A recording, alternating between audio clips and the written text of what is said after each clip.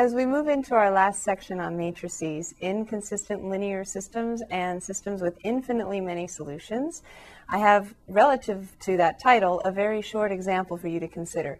Solve the system x plus y equals 5, x plus y equals 8. Take a minute and look at this, solve it any way you'd like, and when you come back, we'll look at what this means. So if we just use elimination, say multiply the second equation by -1 and add the two equations together, we get x minus x equals 0x, y minus y equals 0y, and 5 minus 8 is -3. So not only do the variables go away, but we end up with 0 equals -3. Now, last time I checked, the 0 didn't ever equal -3. If you have your own system of math where you'd like to make 0 equal to -3, that's your choice. But in the mathematics that we're going to be working in, that is an impossible statement.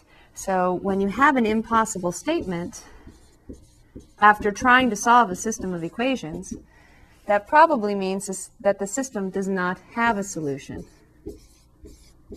And in fact, that's what we say.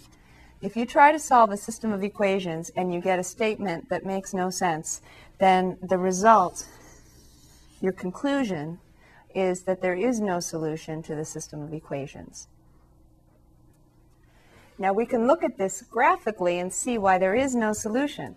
X plus y equals 5, x plus y equals -8. Even before we look at it graphically, when it's in this form, you might say, well, no matter what x and y are, if you add x and y together and get 5 in one instance, and then add the same two numbers together and get a different number, that's impossible. And that's what we found algebraically. So there's no way for the sum of x and y to be equal to two different numbers. So algebraically, it doesn't make any sense. If you look at it graphically,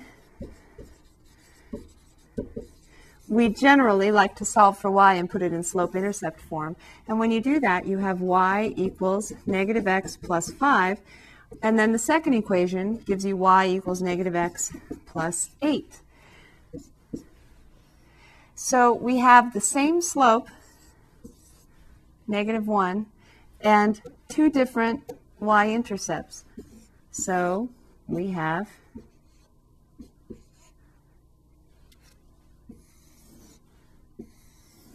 two parallel lines that are different parallel lines. They have different y-intercepts. And what we know about parallel lines is that they never intersect. And going back to our business application, we have no intersecting lines, so we have no solution to that system where we looked at trying to set revenue equal to cost. The same kind of instance is happening here, except now the lines never meet, and so we have no solution as well.